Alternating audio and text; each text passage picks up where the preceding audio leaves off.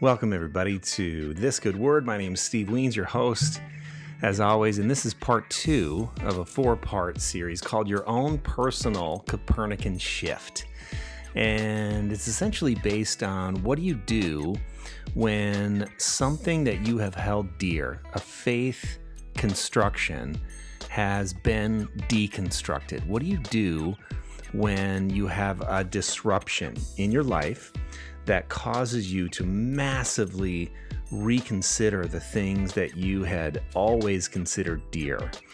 And I likened a faith shift to the shift that happened way back in the 1500s when Copernicus discovered that the Earth was, in fact, not the fixed, immovable reference point for all of the universe, but was, in fact, one of the planets that orbited the sun in our galaxy. And then we later found out, of course, that we are one of billions and billions of galaxies, certainly not the center of the universe. And what happens when you do your own faith deconstruction and reconstruction is very it's very disruptive. It's what we looked at last week. It's when you realize that your whatever it is that you believed is actually not the center of the universe. It's not the fixed reference point. It's not the absolute truth. It's really a construct of truth.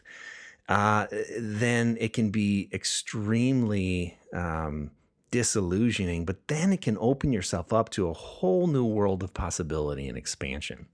And that leads you to part 2, which is an invitation.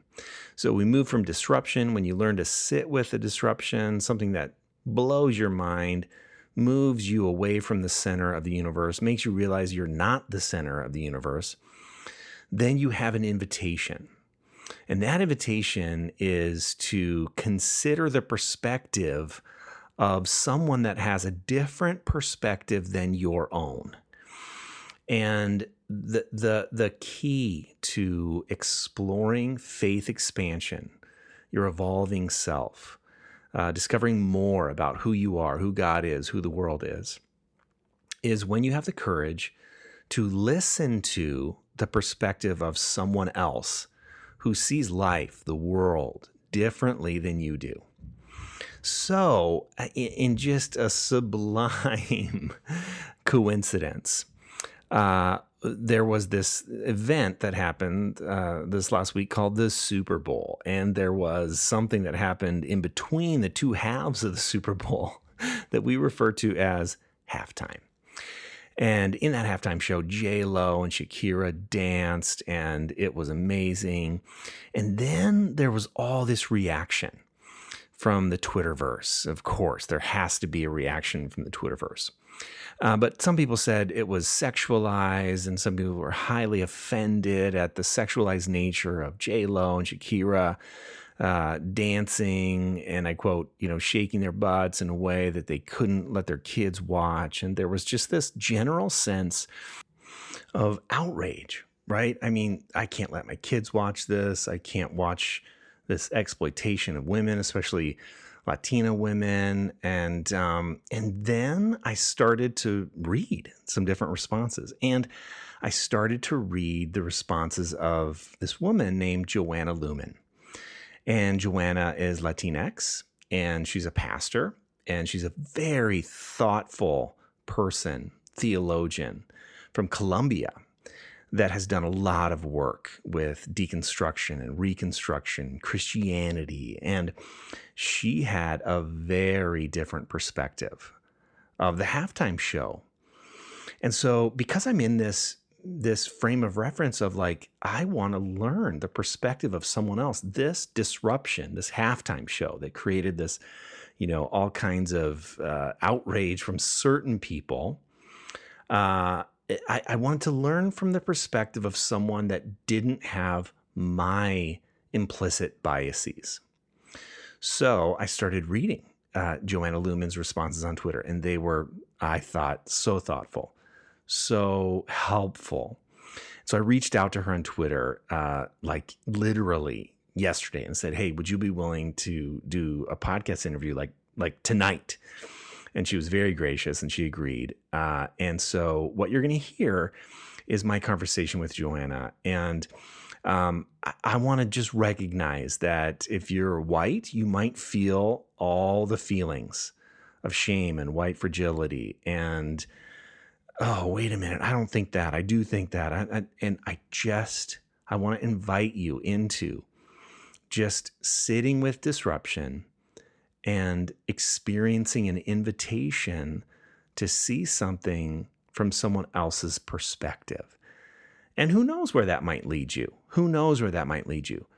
But something really good happens when we can be invited to hear the perspective of someone else. So enjoy this conversation with Joanna Lumen, and then check out the show notes, steveweens.com, if you want to find out ways that you can follow her work and see what else that she is doing.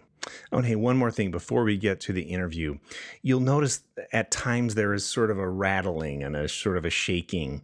I'm not sure whether that was on her end or my end, but there is a little bit of that. There's no way to edit that out. It's just part of the experience. Maybe there was an earthquake happening. Who knows?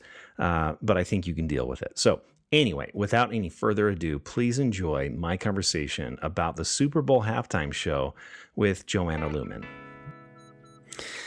Well, hey, Joanna, thanks so much for jumping on quickly. I just shot out a tweet to you last night and you're like, sure, let's talk. So I really appreciate it. Thanks for coming on. Of course. Thank you so much for having me. I think that it is always great for people that are in different places to want to hear from the people that are affected by an issue. So thank you for being willing to have this conversation. Oh, well, you're welcome. I'm excited to talk about it. So I watched the Super Bowl halftime show. So did you. So did many people. And I was on Twitter yesterday, and I was watching this great conversation that you kept having with people, and people were I think misunderstanding. And I think I was very interested in the point that you were trying to make. So just walk us through, first of all, if you would, like when you saw the halftime show, Shakira and J-Lo, how did you see it and what did you feel? What did you think? Well, I was born and raised in Colombia. So obviously that changes the way in which I experience the entire show. A lot of the dances and a lot of the moves, a lot of the music, the drums, all of these things that were happening in the show were very exciting for me. There was nostalgia attached to them. They reminded me of my upbringing. They reminded me of the dances that I grew up learning and performing in school.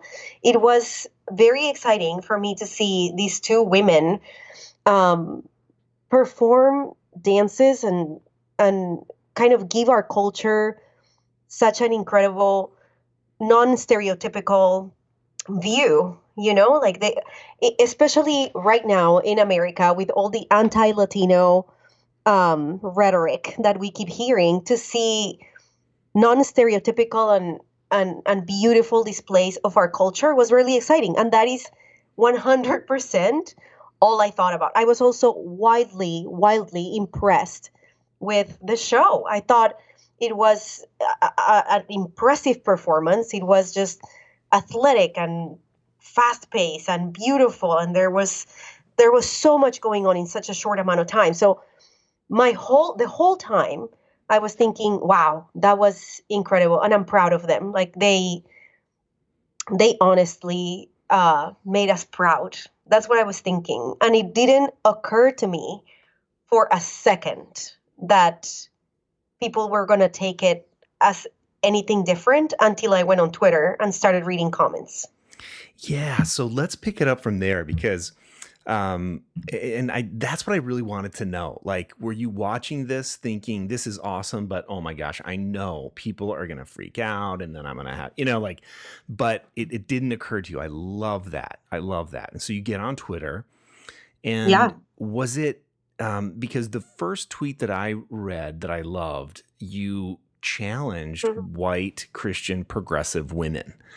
And I was like, oh my gosh, yes. So could you walk into that, because I think walk into what you read and why you responded the way you responded, if you would. Yeah. That was the second thread I Yeah. tweeted out, because in the first thread, I was just challenging the fact that people seem to have a big issue with this halftime show, but we are not talking about the very, very problematic things around, football and around Yes. the NFL. We're not talking about the very problematic things that happen around the NFL, that happened with the NFL. We're not talking about the cheerleaders and all the scandals that are happening with sex trafficking within the cheerleading, Yep. world. We're not talking about all these things. We're not talking about how these men are having serious medical issues. Yeah. We're not talking about any of that. We're all going to focus on these women. And I was just, tweeting out like, hey, why are we not having the important conversations here about the NFL? And we are focusing on the one part of the show that really is not something we should be talking about. Right. And I thought we were going to have a good conversation about the NFL. But instead I hear, well, no, you don't get it. It's just that these women were doing things that were inappropriate.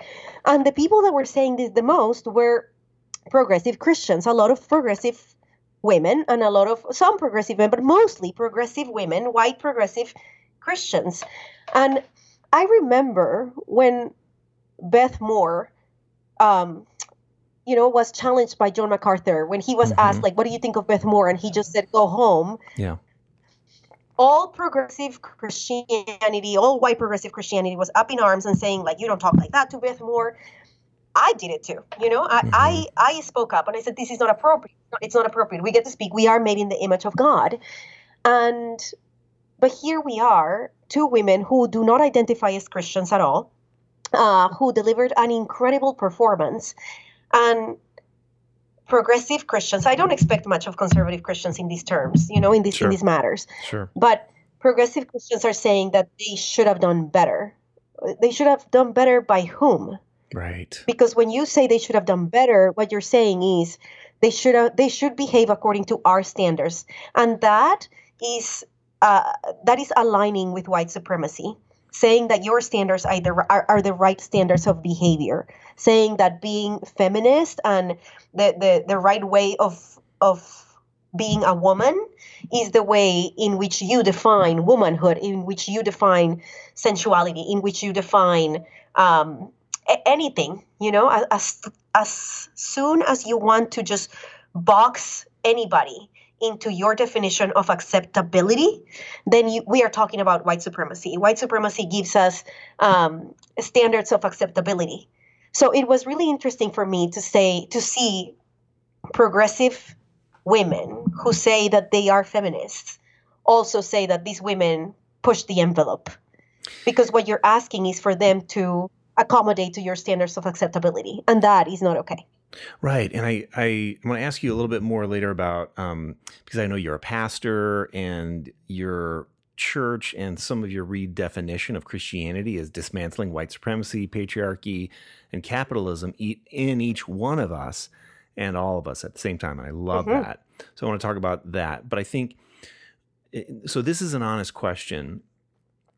What were some of the progressive Christians, of which I count myself one, sort of speaking, were they speaking even for women of color, saying, oh, this is so inappropriate, that here's the, objectifying women of color again, exploiting them sexually? Is that some of what you were reading as well? Or was it simply just no, this is wrong no matter what, There was a lot of this is wrong no matter what. Yep. Because I think most progressive Christians know enough to not, at least in their language, make this about race. Right. But that doesn't mean that it is not about race. Right. Because again, I do not see them talking about cheerleaders. I do not see them talking about gymnasts. I do not see them talking about anything. Like before these, nobody had a problem with leotards. Apparently now we do. And especially considering this is a professional performance by two women who have been performing by over 50 years combined. Yep. I do not know what they were expecting of them. Right. They delivered a performance at a at a venue where this is what was expected of them. These women have not dressed any differently when they go on concerts. I don't know why we wanted them to just wear muumuus or whatever. Yeah. They were wearing flesh-colored tights and leotards, which happens in Cirque du Soleil, which happens at the ballet, which happens in Dancing with the Stars. It happens everywhere. And these people watch The Bachelor and The Bachelorette, which I can't stand. And nowhere are we having conversations about, hey, the objectification of women is complicated here, and we should have these conversations. But it's only when two Latin American women are delivering an impressive performance that we decide to have those conversations, because now we are worried about sex trafficking, and now we are worried about the objectification of women. When in reality, when I hear all of that, I am not thinking, wow, yeah, those women should have thought differently about what they wanted to put out there. I think, what are Americans looking at? Right. Because I didn't see any of it. So are the biases of white progressive Christians kind of came out into the surface, which is normal. My husband is a white man who was born and raised in rural Washington state, right at the border of Canada. And he was raised believing certain things about dancing and moving your hips and putting your hands on a woman's waist. Yeah. He was raised believing certain things about our cultures too. And all of these things were implicit biases that he wasn't aware he had. And then before we got married, he started taking salsa dancing lessons because he wanted to be able to dance with me. He knew I could dance. I took dancing lessons for a while when I was in Colombia for a long while. So he wanted to be able to dance with me. And we go to this class here in San Diego where we live. And the teacher kind of could see that I could dance. And he just said, come here, I want to demonstrate this with you. So he grabs me, starts dancing with me. I don't think anything about it because in Colombia we dance with literally anybody. Mm-hmm. And we left the class. My husband was visibly upset and I had no idea why. And we had to have this conversation, as an engaged couple. And I had no idea why he was upset. And he explained it to me. And for many years before I would dismantle a lot of the internalized racism that was given to me after I moved here, I decided that, okay, I have to submit to my husband. And if he doesn't like me dancing with anybody, then we won't. And we would go to Colombia, and even there, I wouldn't dance with people. And then both of us started dismantling our biases and started dismantling white supremacy and started decolonizing our faith. And all of that flipped. And now I dance. There is dancing. There is salsa dancing in Little Italy in San Diego once a month, every Wednesday. And we go and we dance and we have the best time. But he had to dismantle all of that. So I understand that white progressive Christians have a lot of biases around movements and hips and sensuality and sexuality and Latin American dances. That, however, doesn't mean that people should accommodate to them. It means that they need to dismantle their biases. I really liked something that you wrote. I can't remember if it was on Twitter or one of the other platforms, maybe Medium, but you said we are only acceptable if we perform for whiteness.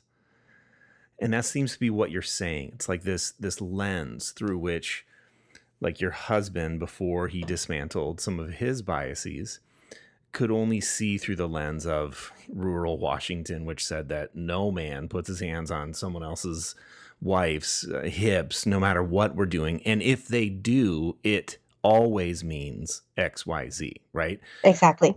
And I think that's it's an opportunity. It's an invitation for people like myself and others to dismantle, right? Yes. So yes. How do we start to do that? Well, the best way that you can start dismantling your biases is actually being aware of them. Yeah. I believe that one of the most important faith practices is self-awareness. Is Yes. the ability to sit down and know who we are and know what we believe and know where those beliefs are coming from, and saying, wait, is this something that was given to me? Is this a belief that was given to me, or is this actually something that is problematic? And the only way that we can do that is by listening to the other, um, by being able to have proximity to those who were raised differently than us, who experience the world in a different way. I mean, if we want to dismantle patriarchy and patriarchal systems that are oppressive to women, well, men have to listen to women. Right. They have to just sit down and listen, and you will get defensive because it will feel like an attack, but it is not. We're just sharing our experiences. That is all. Now, does that mean that perhaps you have acted as an oppressor? Yes, absolutely. But that doesn't make you a horrible person. It just means that you were born with certain privileges that now you have to become aware of. So the only way that we can dismantle is by becoming aware of the biases that we have. And the only way that we can become aware is by proximity to the other, to what we have been given as the other. So we all have biases. I have biases. My husband does too. I had to dismantle fat phobia. Obviously, inside of Latin American culture, the way women's bodies look is very important, and they put a lot of emphasis on that. And I realized that I had a lot of fat phobia inside of me, that I was told that I was only acceptable if I looked a certain way, and that I wouldn't be listened to, that I wouldn't be accepted, that I wouldn't be loved even if I didn't look a certain way. And I had to dismantle all of that through my pregnancies and through my body changing. I have 4 kids. And I had to do that by actually listening to people. I am not fat. I am a very skinny woman. So I have that privilege in the world. I'm skinny naturally. It's just genetics. And I had to sit with women and listen to women who have different body types, who have been marginalized in the world for having those body types, and listen to them and actually acknowledge the fact that I do believe, because of my biases, that they are unhealthy or that they are not okay. And that's wrong. And I have to acknowledge that. And acknowledging that means repenting from it. Mm-hmm. But we cannot talk about repentance, which is a very Christian word that Christians throw around, but we don't want to live it out truly. We cannot talk about repentance unless we change our ways, unless we change our mind about things. And we cannot change our mind unless we acknowledge that our mind is wrong about something. I love what you just modeled right there, because I think for so many of us, shame keeps us from saying that truth that we'd rather not admit, that we think about people whose bodies are this way, or about people whose skin color is different from ours. Like the to me, or how I understand it, is the shame is so big that Mm-hmm. I'm almost choosing to continuing to walk around in ignorance, rather than just say, here's what reality is and I want to change. And that's what you labeled as repentance, defined as repentance, which 100%, yes. And I think you're right. I think Christians operate 50,000 feet above reality, So we talk about repentance as a theory and sort of a thing that's important to do on really, really big things, but maybe not on generational sin or something like that. So, okay, Right. I think we're going to get back to, in a few minutes, some more about the halftime show, but I'm very interested, because when I just was doing some reading up on you and watching some videos that you and your husband have done, so good, by the way.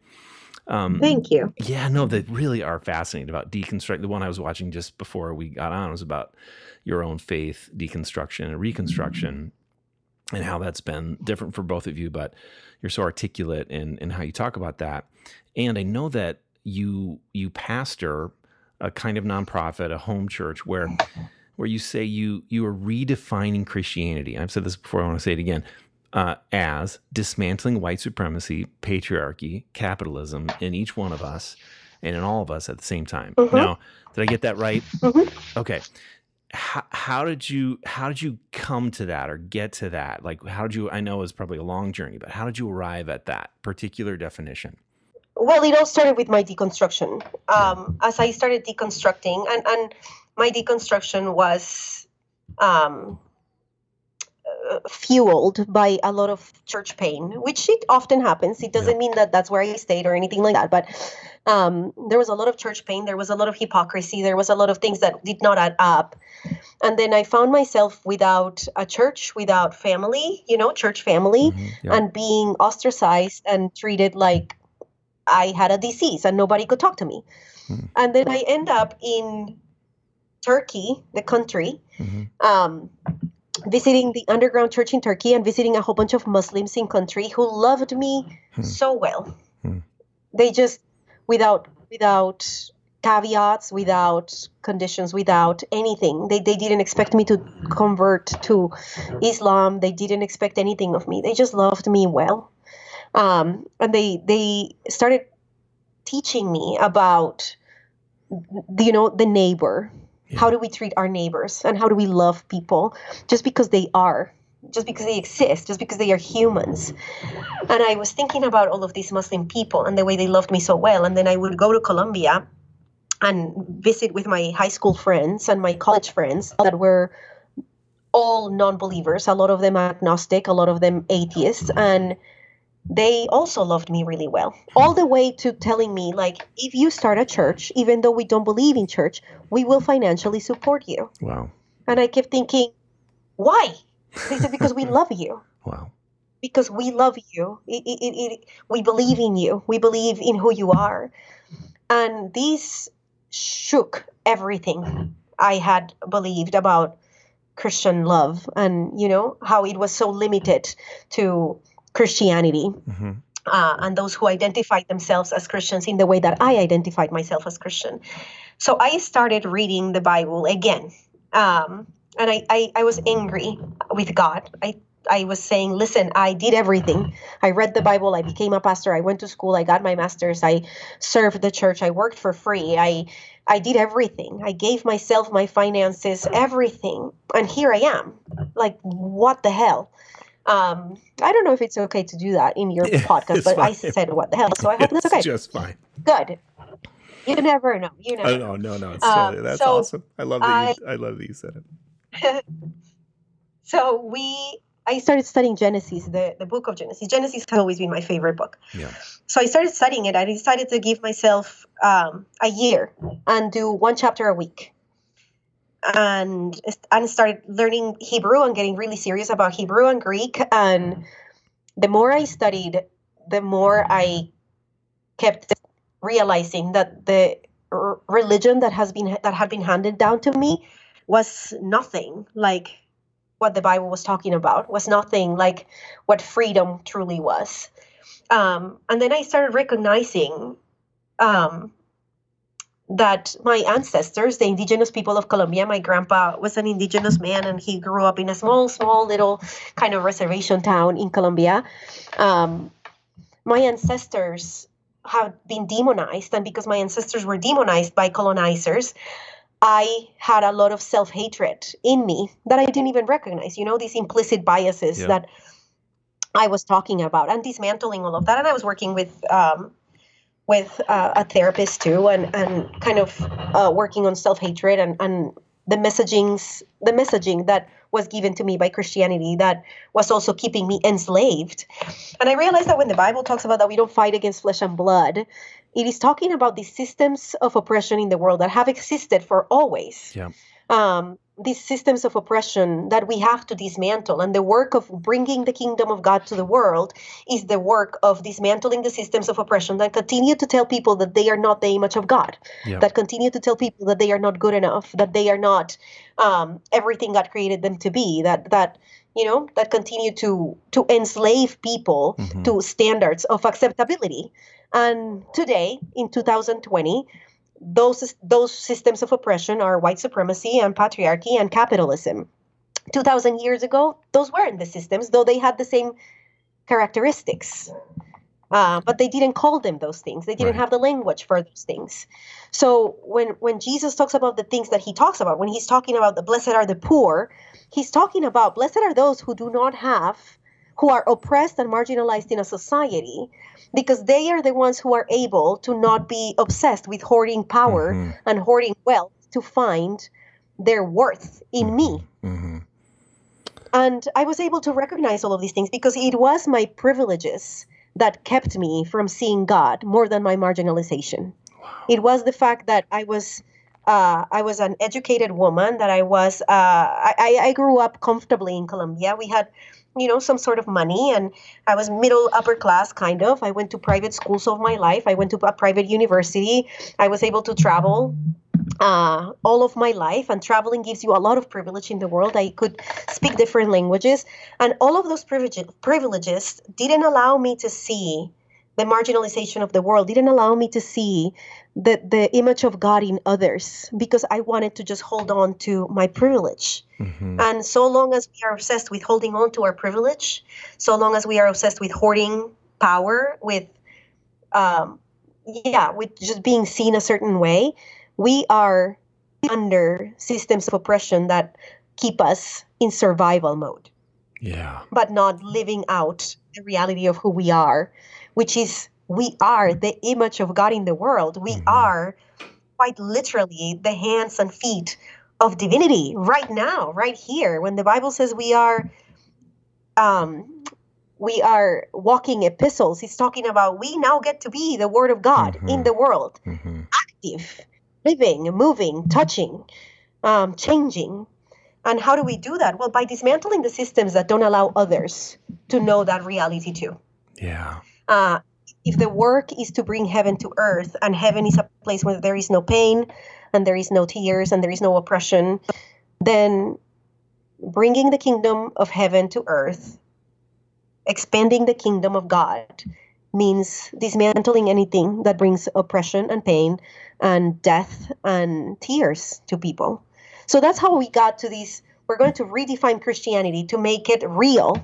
Yep. And it's no longer these theoretical things that we talk about and that we are feeling also superior about, but instead is, no, what does that look like right now, right here? What is it going to cost me? Because picking up your cross, it wasn't a metaphor. It wasn't allegory. It meant this is going to cost you your privilege. Are you willing to put it down for the benefit of the most marginalized, for the benefit of the kingdom of heaven? Because we are not okay until every single one of us is okay. So we're going to have to fight for the ones that are the most marginalized, because when they are okay, we're all okay. Yeah. Wow. That run you just went on was just beautiful. Thank you so much for that. So articulate and so well said. So I want to, you've already sort of hit on this, but I want to loop back to people watching the halftime show, getting puritanical sort of about, and I use that word. I know it's a pejorative use of the word, but I can't find a different word. It's not good for our kids to watch these sexual movements, and walk us through again how even Christians are seeing that went through the lens of white supremacy and not knowing it. Yeah. Well, let's talk about colonization then, because when we think about indigenous people, do any of the children that are walking around, the idea that we have been given of indigenous people, of women, with topless, women topless and just walking around free, men that are wearing really, really small, they are called taparrabos in Espanol, but I don't know what they are called in English. But these are the little small things that cover just their penis, essentially. Yeah.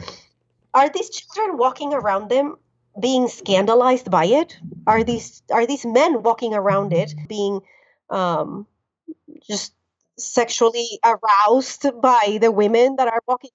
None of that is happening. And none of that is happening because that is not what they've been given. That is not what they've been told. That is not the conversations they've had. They look at bodies in different ways.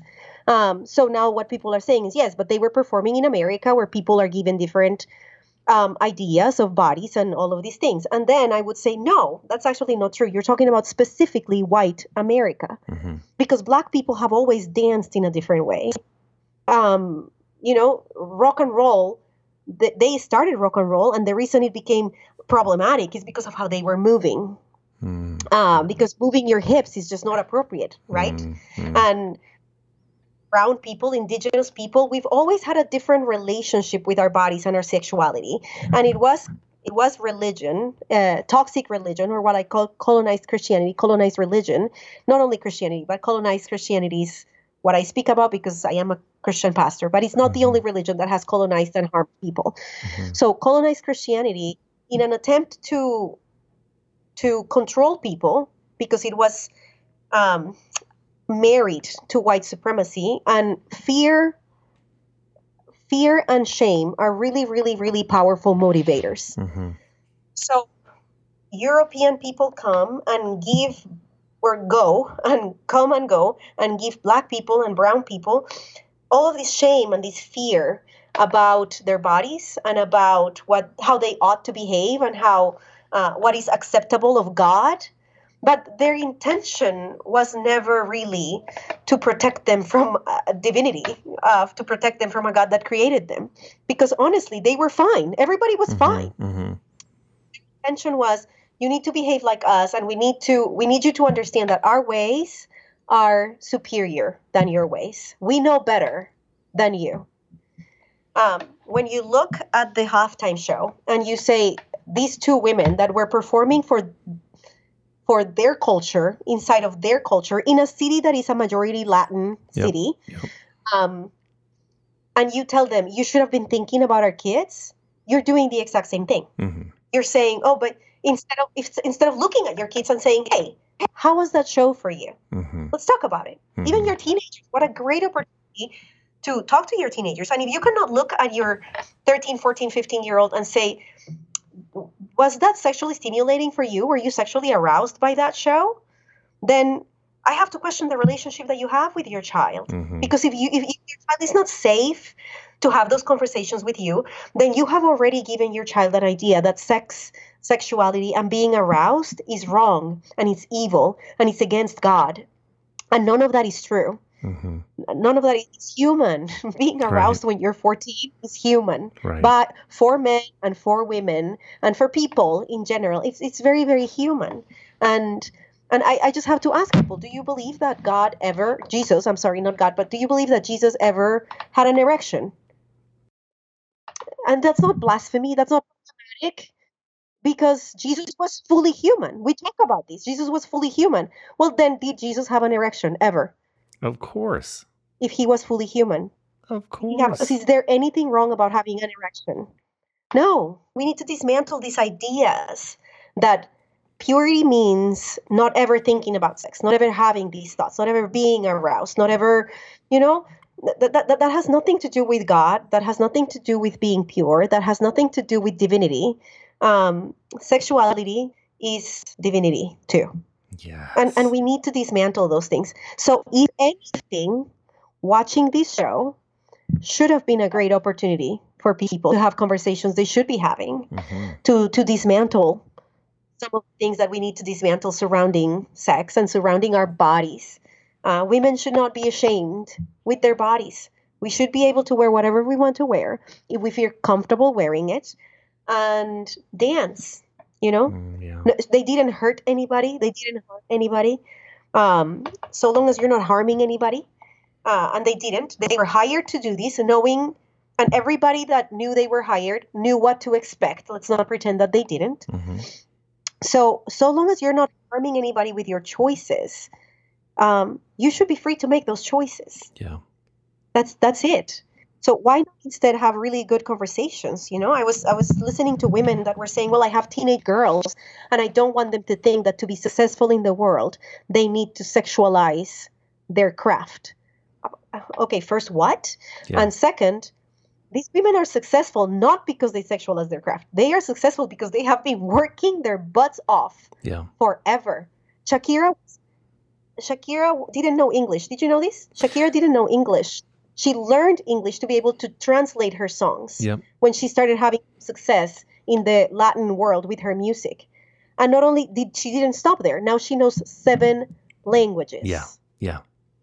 So don't tell me that because they sexualize their body, they are successful. I mean, these women have worked hard. Yeah. Very, very hard. We don't get to diminish that.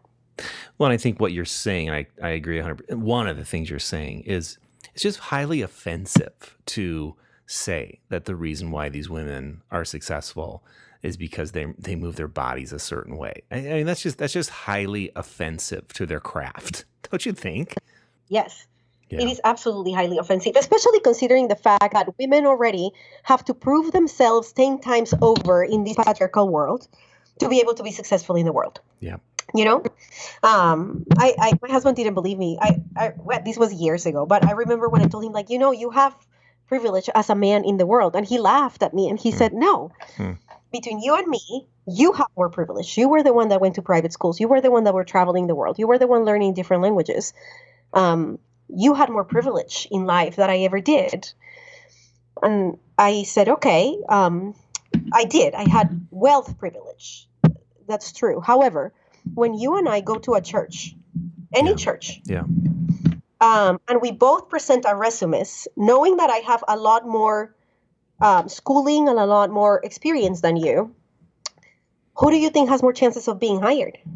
Right. Actually, because of our history, because we have actually worked at churches and we have even our resumes, who has been hired more easily? And he admitted it. He said, "Me, Joe, every time." Yeah. There are times that they won't even consider you at all. Man.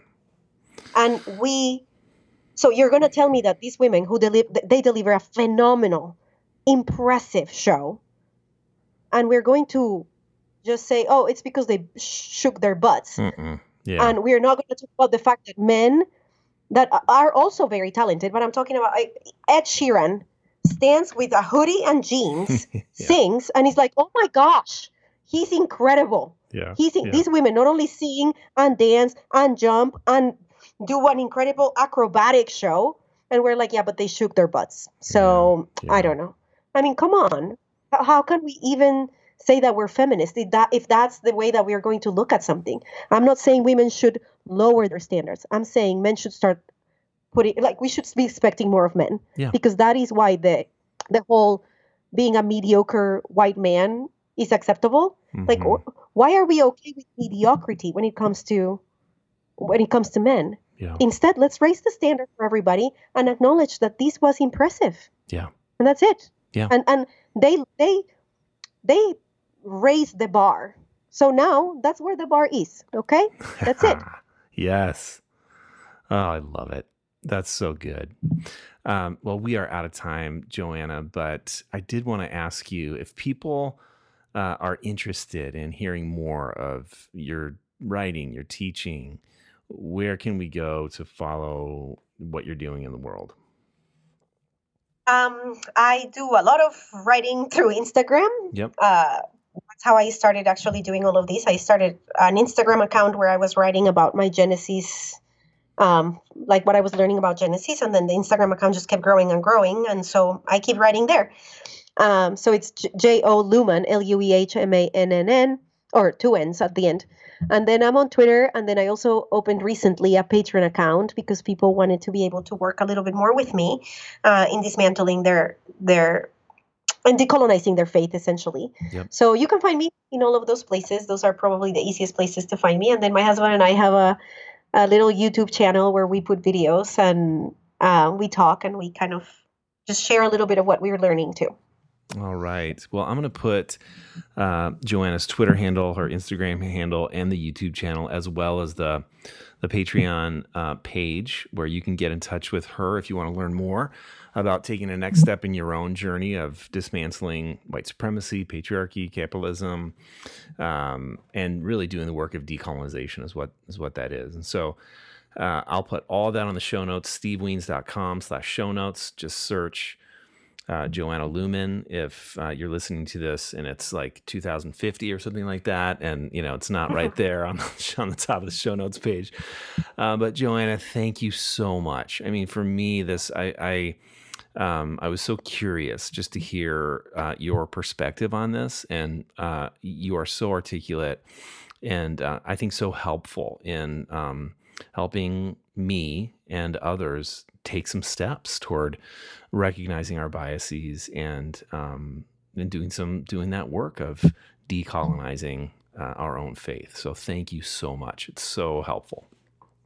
Thank you, Steve. What you're doing is part of the work. Let's listen to the other. Let's listen to the person that I am not. Thank you so much. Thank you. Thank you for having me, and looking forward to seeing more of your work and maybe working more together.